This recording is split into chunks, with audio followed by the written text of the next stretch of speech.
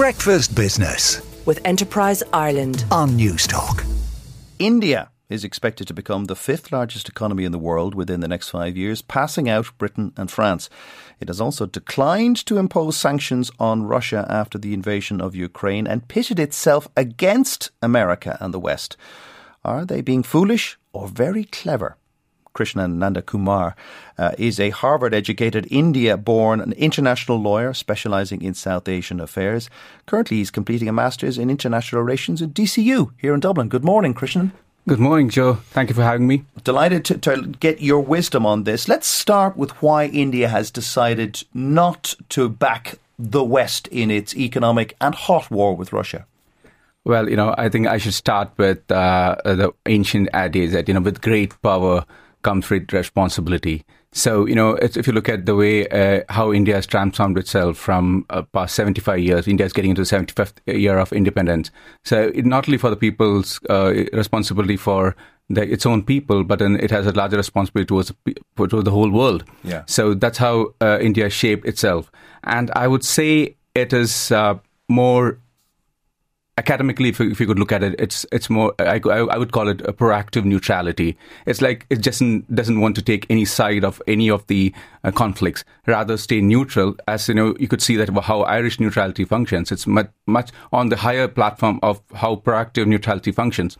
It has a very strong element to take swift actions on how it should respond to situations. So in the case of Russia specifically, why is that everybody is asking, when there are a lot of countries not condemning Russia, why is that everybody coming and asking, why is India not supporting Russia? So that shows that India is more than people want, more the countries want India to be in their camp.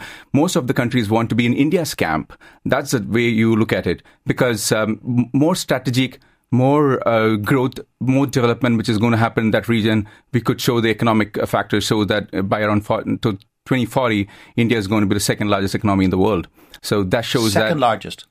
Probably behind China. Behind China, exactly. So we focus a lot on China because it's growing so rapidly, but quietly coming up on the outside rails, to use a horse racing analogy, India is going to be there. It has decided to continue to buy Russian oil, and it won't publicly back the US and the EU in its sanctions. What sort of medium-term game does it want to be? Does it want to be the local power or does it have a different strategic direction that we're not clear about? It's plain language. It's just an opportunity because who will not buy oil when you get for 30% discounted at this point? And it is just 1%. Like our foreign minister mentioned, India is just buying oil for a month what Europe buys for an afternoon. So right. It isn't that. Why is that India has been too focused on by most of the people that say, most of the countries which says that buying oil or arms from Russia, because it's a partnership. Whoever it has got into a partnership, that has been very strong. So that support has always been there. But then, of course, there have been condemned. India has, of course, condemned Russia on the fact that... Has it condemned Russia? It is not condemned officially. But then, if you look at the narratives, it has initially was, for the deplorable situation, it was concerned. Later, if you look at it, it was quite... pledging on the sovereignty of Ukraine. And so all that shows that, and towards the massacre at Bucha, India had condemned the massacre of Bucha as well. So that goes to say that it's not totally against the violence, but then it condemns the violence, yes.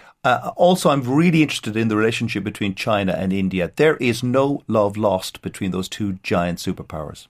Of course, how can... the trade is there. If you look at past 5 years, the trade has always been growing between India and China. Mm-hmm. And all the speculation about, every country has border issues. This could be resolved. But then, as far as partnership is concerned, business is concerned, everybody has to stay aligned with their interests. So I don't think, like any other nations speculating about these issues. But then, these are trivial issues as of now, and India is very much aware of how to act. I believe that India is very well in a position to take its own decisions firmly. What should Irish companies do if they want to do business with India? If they want to export to India, what does India need that Ireland could provide? technology, medical technology is what being seen. A lot of medical devices are being sent to India, and vice versa. A lot of other products on clothing and other products are coming to Ireland as well. In fact, after 2015, when Mr. Modi visited Dublin, the relationship have gone to a different level. They have been supporting each other in the UN. UN Security Council seat. Both of them have been complementing each other. They are fighting terrorism together. So, if you look at that relationship, a lot of investments are being coming between both the countries. So, a lot of investments you can see flowing from one country to other. And the other side of the coin, what does Ireland need that India can provide? I presume super educated technology geniuses.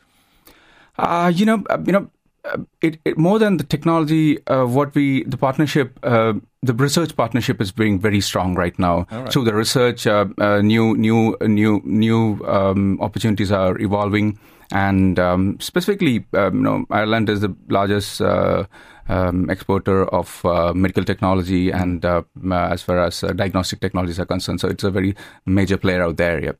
Superb. That is Krishnan Nandakumar, the South Asia expert and lawyer.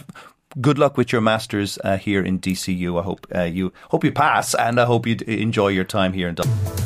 Breakfast Business with Enterprise Ireland on News Talk.